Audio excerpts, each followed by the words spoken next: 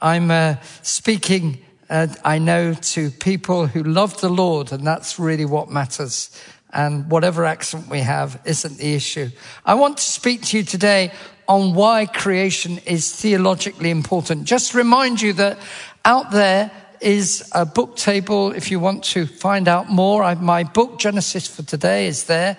That's the first book that I wrote. Then there's also another book, Genesis 1 to 11, a commentary. There's also the big book, Wonders of Creation, which you might consider getting for friends, for Christmas, or for birthdays, or whatever. It's a big book. It's a coffee table book with lots of pictures. And there's also these booklets, which is a summary, really, of the big book. Much cheaper, of course. And you might like to get quite a number of those to give out, really, as booklets to people who are not yet believing in the Lord Jesus Christ. So that one is a summary of the big book. Is it true? Evidence for creation? Because people, of course, try and say that everything evolved.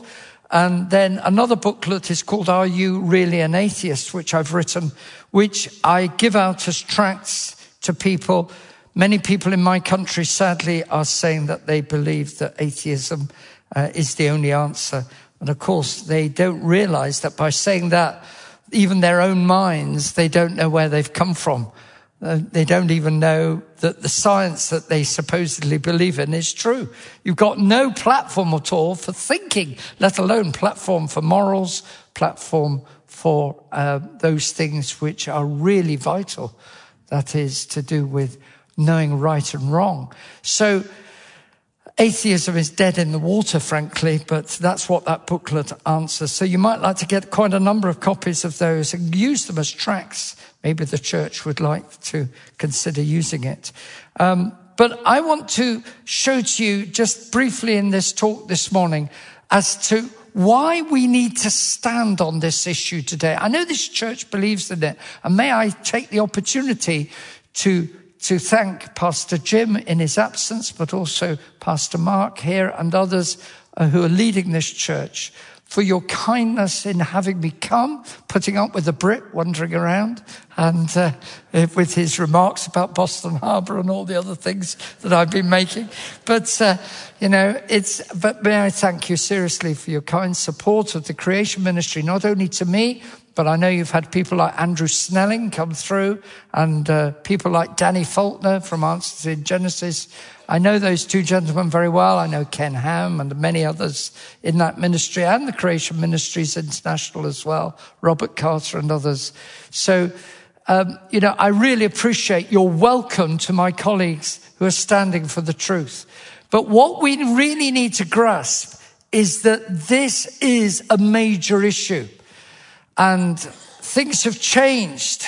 I remember when this took place. Let me just play this video clip. All the people back on Earth, the crew of Apollo 8 has a message that we would like to send to you. In the beginning, God created the heaven and the earth. And the earth was without form and void, and darkness was upon the face of the deep. And the Spirit of God moved upon the face of the waters. And God said, let there be light. And there was light. And God saw the light, that it was good. So just about a year before man landed on the moon, I remember when that was done as a young boy. And frankly, it's astonishing. It would never happen today. Things have moved on hugely, and NASA, of course, is embraced massively into the evolutionary thinking. One of the other astronauts, James Irwin, once said this: God walking on the earth is more important than man walking on the moon. And how right he was. And what full of hope those quotes are, and that wonderful reading of scripture from space. But compare that with the forlornness of this gentleman who's died now, But Stephen Hawking said the human race is just a chemical scum on a moderate-sized planet orbiting around a very average star in the outer suburb of 100 billion galaxies. We are so insignificant that I can't believe the whole universe exists for our benefit. Sadly, he now will know how wrong he was. But this is a very important issue. Why is it so important theologically? Why must we keep firm to this position of creation? Psalm 11 verse 3 says, if the foundations be destroyed, what can the righteous do? I don't know whether you've been to Pisa and seen the Leaning Tower. It really is leaning. And of course, those foundations are vital. They tried to shore them up, but basically they didn't get it right. Maybe eventually it'll fall. But frankly, foundations are vital. Why can't we just have the Bible and evolution? Why is this quite such an important issue? Let me just say that the Titanic collided with an iceberg, and it was the bit underneath which did the damage.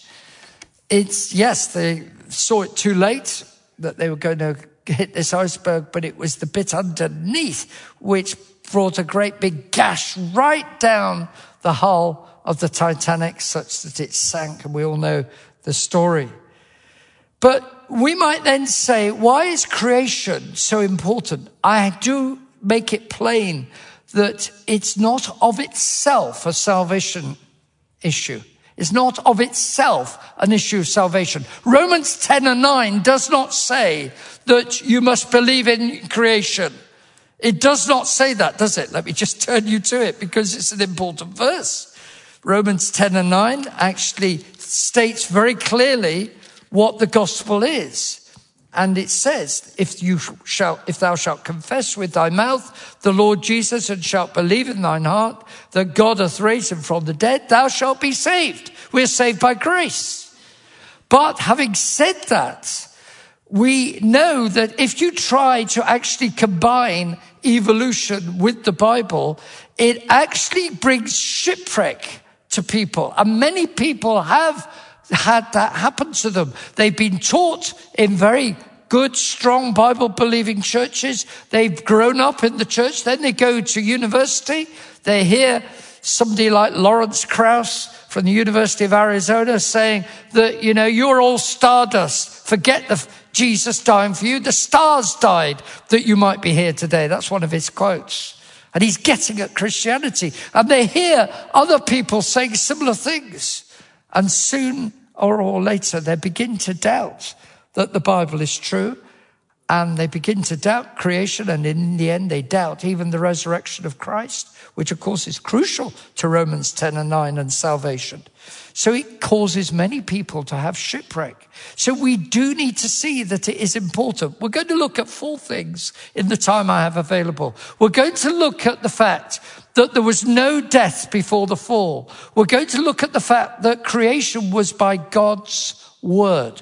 Thirdly, we're going to look at the fact that Adam was made from literally dust, that woman was made from man. She wasn't made from dust. Very important with the identity crisis that we have today, that we understand how man was made and how woman was made. And then lastly, very importantly, even though it's last, the flood was global. So let's look at these 4 issues. No death before the fall. Interestingly, you don't just go straight to creation and Genesis. You actually see that it's the New Testament that is at stake. Let me just remind you, though, in Genesis it says that God created light on the first day, that he created the expanse, or translated in the King James, the firmament, the waters above and the waters beneath. In other words, he created an expanse, and he clearly says on day 2 that there was waters above and that there was waters beneath.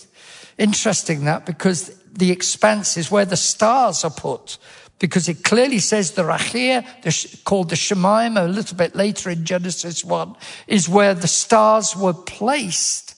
And so it is evident that the waters above doesn't mean the waters above just the sky here. It's talking about the waters above way out in of a very large finite universe, which is an interesting point that is picked up by Danny Faulkner and Russ Humphreys, people who've studied these things and studied the scriptures. All the indications are that God is speaking here of waters on the edge of the universe, and from the waters beneath, he makes everything else here. Land, flowers and trees, day 3. The sun, moon and stars put into the Rachir, the Shemayim, on day 4. And then the fish and the flying creatures flying on the surface of the heaven. So that then is really, you know, there's 3 heavens in the Bible. Paul refers to the 3rd heaven where Christ is. So the first heaven is where the sky is, we would say where the birds are flying. The second heaven is space, where the stars are. And the 3rd heaven is where God dwells. The fish, the flying creatures, then day 6, God makes man as well as the animals first, and then man, and then he rests on the 7th day. That is the summary of Genesis 1. But now, theologically, why is it important?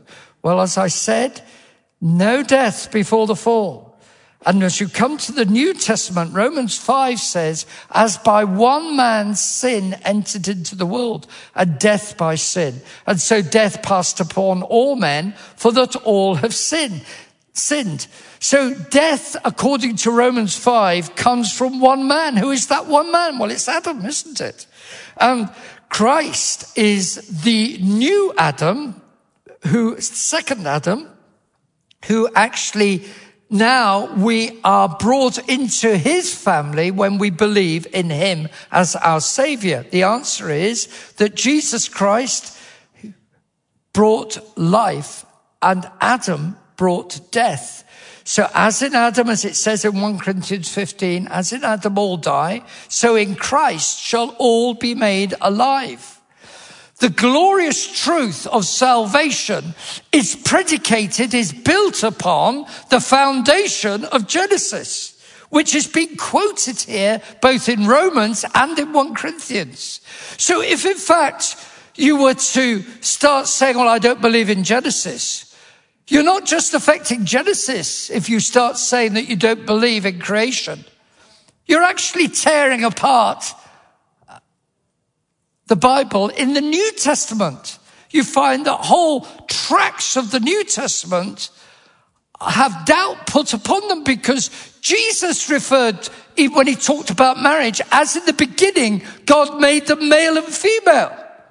Well, are you going to start doubting the words of Christ? Here, the Apostle Paul is building a whole theological argument on the fact that Adam brought death into the world, which means that death was not there in the beginning. In the beginning, God had said, of the tree of the knowledge of good and evil, thou shalt not eat of it, for in the day that thou eatest thereof, thou shalt surely die. He also says, after the fall, that unto dust you shall return, which clearly implies that, physical death is part of the offense, part of the judgment of the offense that had been committed. So we must understand that physical death as well as spiritual separation from God is implied by the fall of man. The teaching of the Bible concerning death is very important in order to understand the magnitude of the gospel where Jesus Christ bled and died in our place that we might be forgiven. He was experiencing physical death, yes, but also on the cross, we'll see in a moment, he was experiencing separation from God his Father, which will never happen again. And he was doing it because of these commands in Genesis. In the day that you eat thereof, thou shalt surely die. Adam both died spiritually. He immediately experienced separation from God, such that God says, Adam, where are you? And he says that actually now to the whole of the human race. Where are you, Adam? He speaks to us all even today saying, where are you? Ephesians says you are born dead in trespasses and sins. You need to own up before God that you are born dead in sin. We're born separated from God. We're living in awful days. As you know, there's the terrible war in the East. And as if that wasn't enough, we now have a terrible war in the Middle East. And we're being reminded of the awfulness of what's going on. Man's inhumanity to man. Terrible things are being done. And we are living in the midst of death and suffering. And we're being reminded of our own frailty. We do not know, as Pastor was saying earlier, we do not know what tomorrow may bring. We cannot live as though we're going to be here forever. In March, 2 years ago, 2021, I suddenly experienced a pain. I said, it must be wind. And I knew my wife was saying, need to get a doctor. I said, no, it's just wind. But it wasn't wind. She knew better. I was having a heart attack. And I was rushed, blue lighted, straight into the middle of Manchester. And she didn't know that she would ever see me again because we were still in the grips of COVID regulations. She couldn't go in with me. And it took them 6 goes, having put stents in my arteries. Took them 6 goes to get me going again, and they failed. And the 7th go, they got me going again. So friends, I've been reminded that I'm on borrowed time. I'm over 70, and I know that my days are in his hands. Psalm 31 states exactly those words. They become very precious to me. Psalm 31 verse 15, my times are in thy hand. Your times are not in your hand.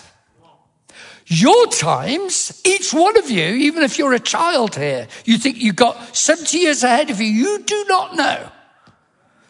God tells us to number our days that we may apply our hearts unto wisdom, Psalm 90 verse 12. And that psalm, by the way, was written by Moses. Teach us to number our days.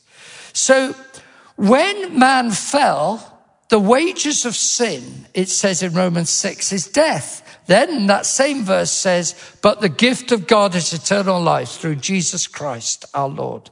So do you see the juxtaposition? On the one hand, Adam brings death, Christ brings life. So we went through Genesis briefly earlier. I gave you a summary of Genesis 1.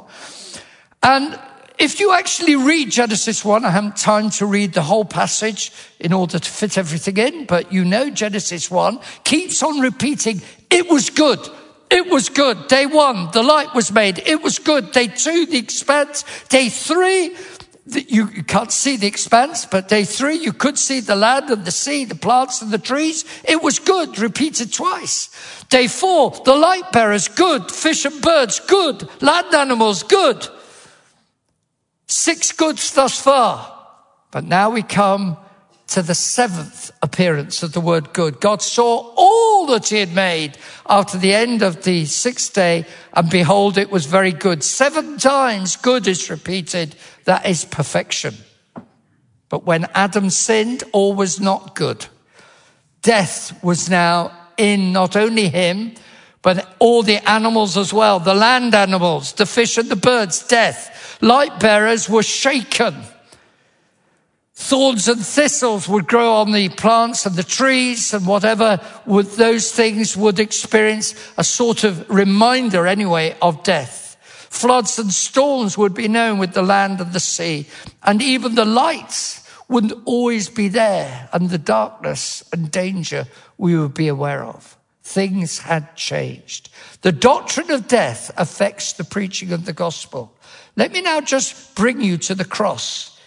Now, I won't be able to preach everything on this. It was impossible. In fact, really, this slide needs to be dealt with very, very slowly if you're going to understand it. Maybe Pastor Jim or Pastor Mark and others here have actually preached on the 7 statements of Christ on the cross. It's a wonderful series when you hear such things, because they really are amazing. The first 3 sayings are in the light. Jesus deals with everybody by saying, apparently it's in the Greek, it's repeated. That is, the words used, the phrases used are, Jesus is saying repeatedly, Father, forgive them, for they know not what they do. And then his dealings with his mother and John the Apostle to care for her when he has died. Then his dealings with the thief on the cross, who says, Lord, remember me when you come into your kingdom. And he is the first brand plucked, as it were, from the very burning which he was going to experience in hell. He plucks him away and he says, this one's mine. What a treasure. And he says, today you will be with me in paradise. What a statement that Christ makes on the cross. All that done in the light. But then when you put all the verses together, you find that there were 6 hours. Jesus Christ went on the cross at about 9 o'clock in the morning, and he finally dies at about 3 o'clock in the afternoon. In between, as it says from the Old Testament, you have to look up this in Exodus 12, but it's in between the 2 evenings. This precisely as when the Passover lamb was being killed. So Jesus dies after 6 hours on the cross. But in the middle, at the 6th hour, I beg your pardon, at the 3rd hour, get it right, the 3rd hour of the day, that is at 12 o'clock noon, it goes dark. Totally supernatural darkness for 3 hours. And hardly anything is said. And then right at the end of that 3 hours of darkness, these words are said one after the other. My God, why hast thou forsaken me? As Jesus Christ has been experiencing what I would have experienced in hell itself. He experiences separation from God the Father, which will never happen again on the cross. It will never, ever happen again. God the Father had turned his back on his own Son, such Jesus says, my God, why hast thou forsaken me? And he uses this distant word for God, Eli, Eli, rather than Abba, which he generally would use. Then he says, I thirst. He'd refused the vinegar before, but now, having taken our sin upon himself, he says, I thirst. And then, having taken that vinegar, he says, just one word, tetelestai, done, complete. The transaction is done. He's taken our sin. He's wonderfully achieved what nobody else could ever do. No angel could do this, but Christ could. Amazing. He'd taken our sin. This is a cry of victory, not, dismal failure. It's not, I'm finished. No, it is finished, done, complete. And then he cries out, Father, and he uses Abba again. Father, into thy hands I commit my spirit. And it says in John's gospel, he bowed his head and he gave up the ghost or the spirit. Amazing. He controlled his own death. He says, I lay down my life and I take it again. No man takes it from me. Jesus Christ took the double aspect of death which was there in the Garden of Eden. He took both the spiritual aspect of death, separation from God, which we are in danger of experiencing ourselves. We have a Damocles sword hanging over us. And if we don't repent, don't turn to the Lord Jesus Christ as the one who bled and died for us, that is the great danger for us all. But he also took the physical aspect of death. And this is an important point, because those who believe that God used evolution, we call them theistic evolutionists. They believe that God somehow used evolution. They believe in the gospel, but they don't properly really believe in the foundations of the gospel, because now they have a big problem. Why did Jesus Christ not just get off the cross when he cried, "It is finished"? Because there was a further aspect to the penalty of death, which was the physical death, which is what he had to go through, that you might have a changed body. Believe it or not, you're going to see a new version of Andy McIntosh when you go to heaven. You say, "I don't recognize him." Yeah, might be true. Because I'll be, in a changed body. And we'll all be speaking the same English if we speak English by then. No more mutations. We might even drink tea. There we go. Anyway, joking aside, do you see the importance that the gospel is only fully understood when you have death understood? And the biblical teaching on death is there in the book of Romans, 1 Corinthians, all the way through the New Testament. Briefly, these last points, because the first point is really the major point. Creation was by God's spoken word. God spoke everything into existence, and it was so. All the way through Genesis 1, God speaks everything into existence. So much so that you see the Lord Jesus with the same creative power speaking to a dead body and saying, "Lazarus, come forth." Speaking to the inanimate Lake of Galilee, which was in a storm, "Peace, be still." He showed his creative power of deity. Creation was not done by a process. It was done by God's voice. And John 5 refers to God's voice from heaven. If you read John 5 carefully, it says that all in the graves will hear his voice. God is going to show the same amazing creative power by pulling down the whole of the stars of the universe in one sweep. In Matthew 24, it talks about the stars falling from heaven. Boy, we just do not see millions of years in the end. Neither was there millions of years in the beginning. It was God's spoken voice that brought everything into existence.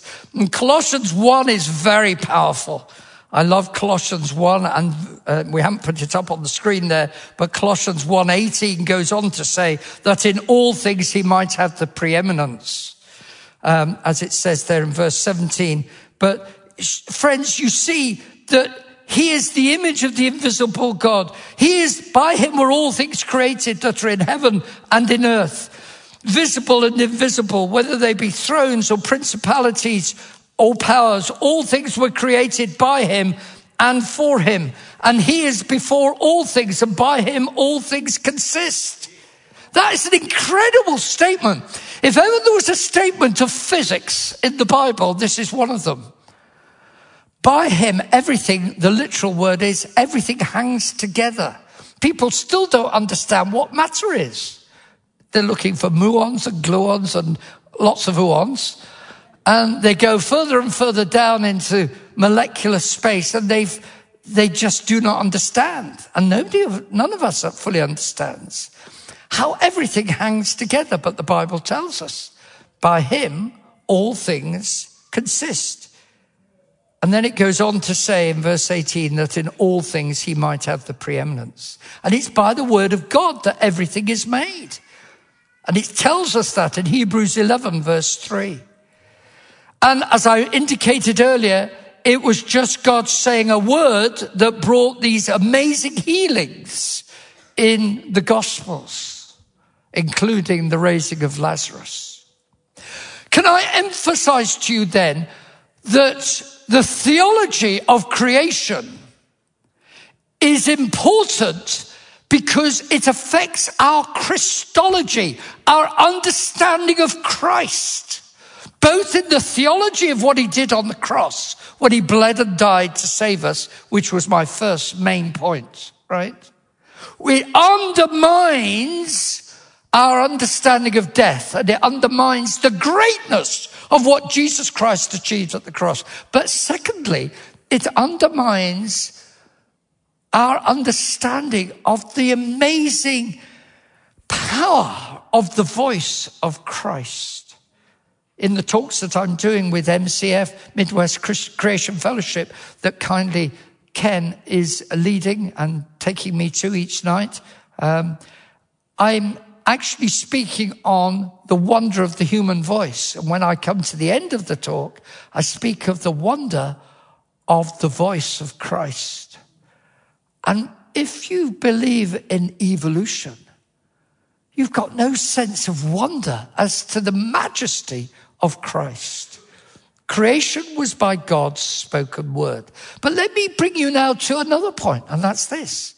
Creation involved Adam being made literally from dust. He was not made from ape-like creatures coming down from the trees.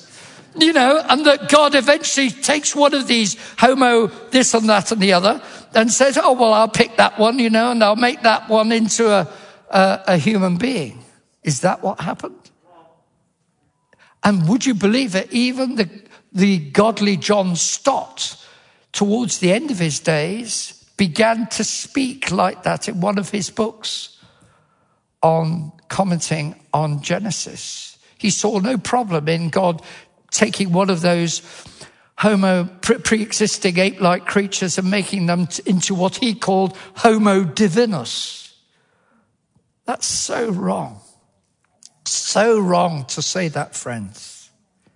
Remember, I had Genesis 3:19, dust you are and unto dust you shall return. That verse clearly shows us that in the same breath, God is saying, dust you are and unto dust you shall return. You can't have the word dust changing its meaning in the same breath.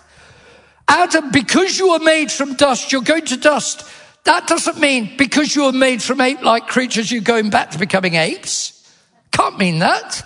It's literally saying, Adam, you were made from this dust. You are now going back to dust. In other words, physical death came as a result, as we said earlier, of man's sin. But it's also emphasizing that Adam was made from dust and Eve was not made from dust. Eve was made from Adam.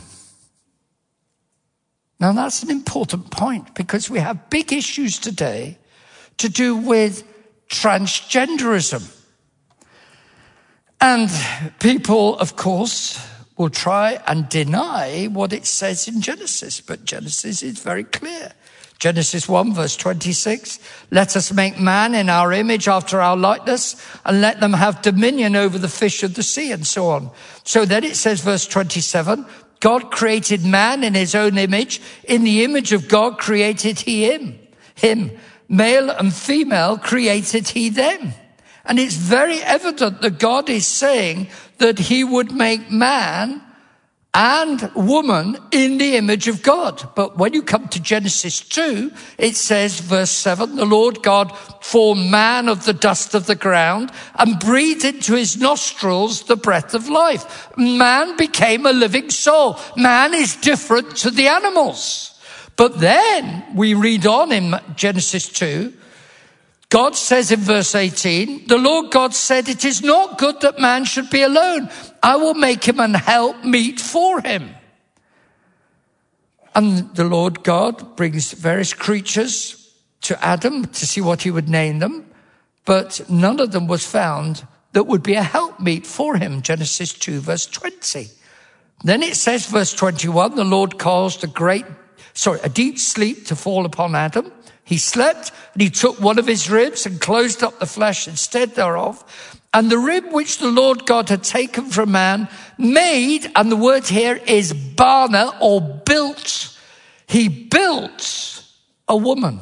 He made a woman and brought her unto the man. Now this is so important. I mean, it must have been magnificent, the creation of woman. Adam must have been completely bowled over. But frankly, so should we. with our wives because they are constructed differently to men. A man, even in his fallen estate, is built for work, and he was built basically for work even before the fall. You shovel the food in him, you tell him to go off and do some business, get the work done, come back to his home and go to sleep, and get all the food in, got the strength, go back and do the same. But a woman's not built the same. She's not built with that same sense. She's built with relationship in mind. Obviously, there's range of differences, don't get me wrong. Now, you cannot stereotype everything as being exactly the same. But essentially, woman is different to man. She's not to be looked down upon. The woman was raised in the public perception as Jesus taught on the nature of woman. Had the way the first person to actually see Jesus risen from the dead was Mary Magdalene. So God raises the position of woman in that sense, not to be over the man, but not to be looked down upon and trodden upon, which sadly Islam does rather teach, as we know. They're not the primary people in the mosque, are they? In fact, they barely can get into the mosque. It's men. Whereas, of course, God clearly says, male and female created he them in the image of God. And this, of course, affects transgender nonsense today. We are born either XX or XY. Genetically, the science is totally against any idea that you could actually change your birth sex. You can't do it. God has made you in his image, and you are to accept the image that he has put upon you of himself. He either makes you man, XY, and he takes the X twice from man, and he makes a woman. Marvelous genetics, right? Fundamentally, and of course the rest is obvious from the bodily form. So it's hugely relevant to the issue of identity today, which has been fought over rightly, and Christians should be in the vanguard of standing firm on these issues. Pray for those who are seeking to stand for truth in your society. Pray for us. We have terrible things going on where we are damaging and we are operating on children, and they'll never be the same again because of what's happened. It's a terrible thing to harm children. And Jesus had very harsh words for anybody who harmed a child. Better that they put with a weight upon them in the depths of the sea. The last point I want to bring to your attention briefly is this, that the flood was global. Why do I say this? Because once you've got this framework in your mind, it means you can go out and look at the science of geology. You can look at the Grand Canyon and begin to understand that everything is showing massive catastrophe, followed by probably a massive outflow of water after the water had covered the whole world. And it wasn't like that. It couldn't have been. It couldn't have been, with a great big, straight down of water at the edge. It wasn't a local flood. It must have been a global flood. You can't have it making sense as being a local flood, because if it was a local flood, God would have just simply said to Noah, just move out of the way. But he didn't. God said, I'd build an ark. And that was the whole point. And it's very clearly referred to as a flood in 2 Peter 3. As well as the Old Testament, it's in the New Testament. And in Genesis 9, God says, I do set my bow, the rainbow, in the cloud, and it shall be a token of a covenant between me and the earth. And the waters shall no more become a flood to destroy all flesh. Now, what does that mean? Does that mean there'll never be a local flood again? That can't be the case, because there've been plenty of local floods. Some of the most notable, and I remember it well, was December, Boxing Day 2004, when a massive tsunami took place under the Indian Ocean, and it caused even somebody from the University of Leeds, fairly high up in our university to die on holiday from that tsunami. A bit later on, there was a terrible one in Sendai in Japan. And all these places and many floods since would show that God had broken his word, because he said he would never do it again. It must be a global flood. Then it makes sense. God is saying, I'll never flood the whole world again. And of course, when you come to 2 Peter 3 that I mentioned, it clearly says, where is the promise of his coming? For this they willingly are ignorant that by the word of God the heavens were of old. And it goes on to say, the heavens and the earth are now by the same word, the word that brought the flood, kept in store, reserved unto fire against the day of judgment.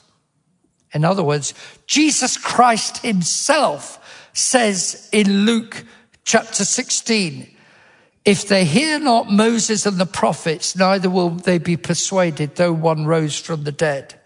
And he also says in Luke 17 concerning the flood, let me just read it to you, because he says, let me just read it to you. In Luke 17, the Lord Jesus is warning, and he refers to the flood again, because he says, as God brought the flood, so it will be at the end. And it says they ate, they drank, verse 27. They married wives, they were given in marriage until the day that Noah entered into the ark, and the flood came and destroyed them all. And he's saying, even so shall it be in the day when the Son of Man is revealed. That's in Luke 17. So friends, we need to see that Jesus Christ means what he says. 2 Peter 3 is written by the Apostle Peter, and it means what it says. So why is creation so important? For those 4 reasons. Now, I know I haven't dealt with one of the major issues that people have, which is the days of creation. But let me say this, that the days of creation are true, ordinary 24-hour days. Because it says in Exodus 20, verse 11, remember the Sabbath day to keep it holy. For in 6 days the Lord made the heavens and the earth, the sea and all that in them is, and rested the 7th day. So even though I've not made that one of the major 4 cardinal truths, once you've got those 4 cardinal truths in place, then you begin to approach the days of creation, and you see that the obvious implication is that it is for you to take God at his word, that he means exactly what he says, that it's a creation week. Hence in Exodus 20, he says clearly that he made the world in 6 days and rested the 7th day. Everywhere that you get the word yom, which is the word used for creation in Genesis 1, with a number, everywhere you see it in the Old Testament, it always means a 24-hour day. And everywhere where you get evening and morning with a day, yom, it always means a 24-hour day. So friends, there is no excuse for not believing exactly what Jesus has said, what God has said, and which Jesus has confirmed. Let me end on this. I mentioned 2 Peter 3. 2 Peter 3 is saying, just as the flood came and destroyed everybody in those days, there is a fire coming, which is going to destroy this present evil world. Let me ask you, are you ready for that judgment to come? Where was the place of safety at the flood? It was in the ark. If you were outside, you were lost. If you were inside, you were saved. Very similar, isn't it, to what happened at the cross? There was a thief who was lost on one side, and there was a thief who was saved on the other side. Everything is concentrated in the Bible on your understanding of the way of salvation through Christ alone. Are you saved? Have you personally trusted the Lord Jesus Christ for yourself? That is the most important truth of all.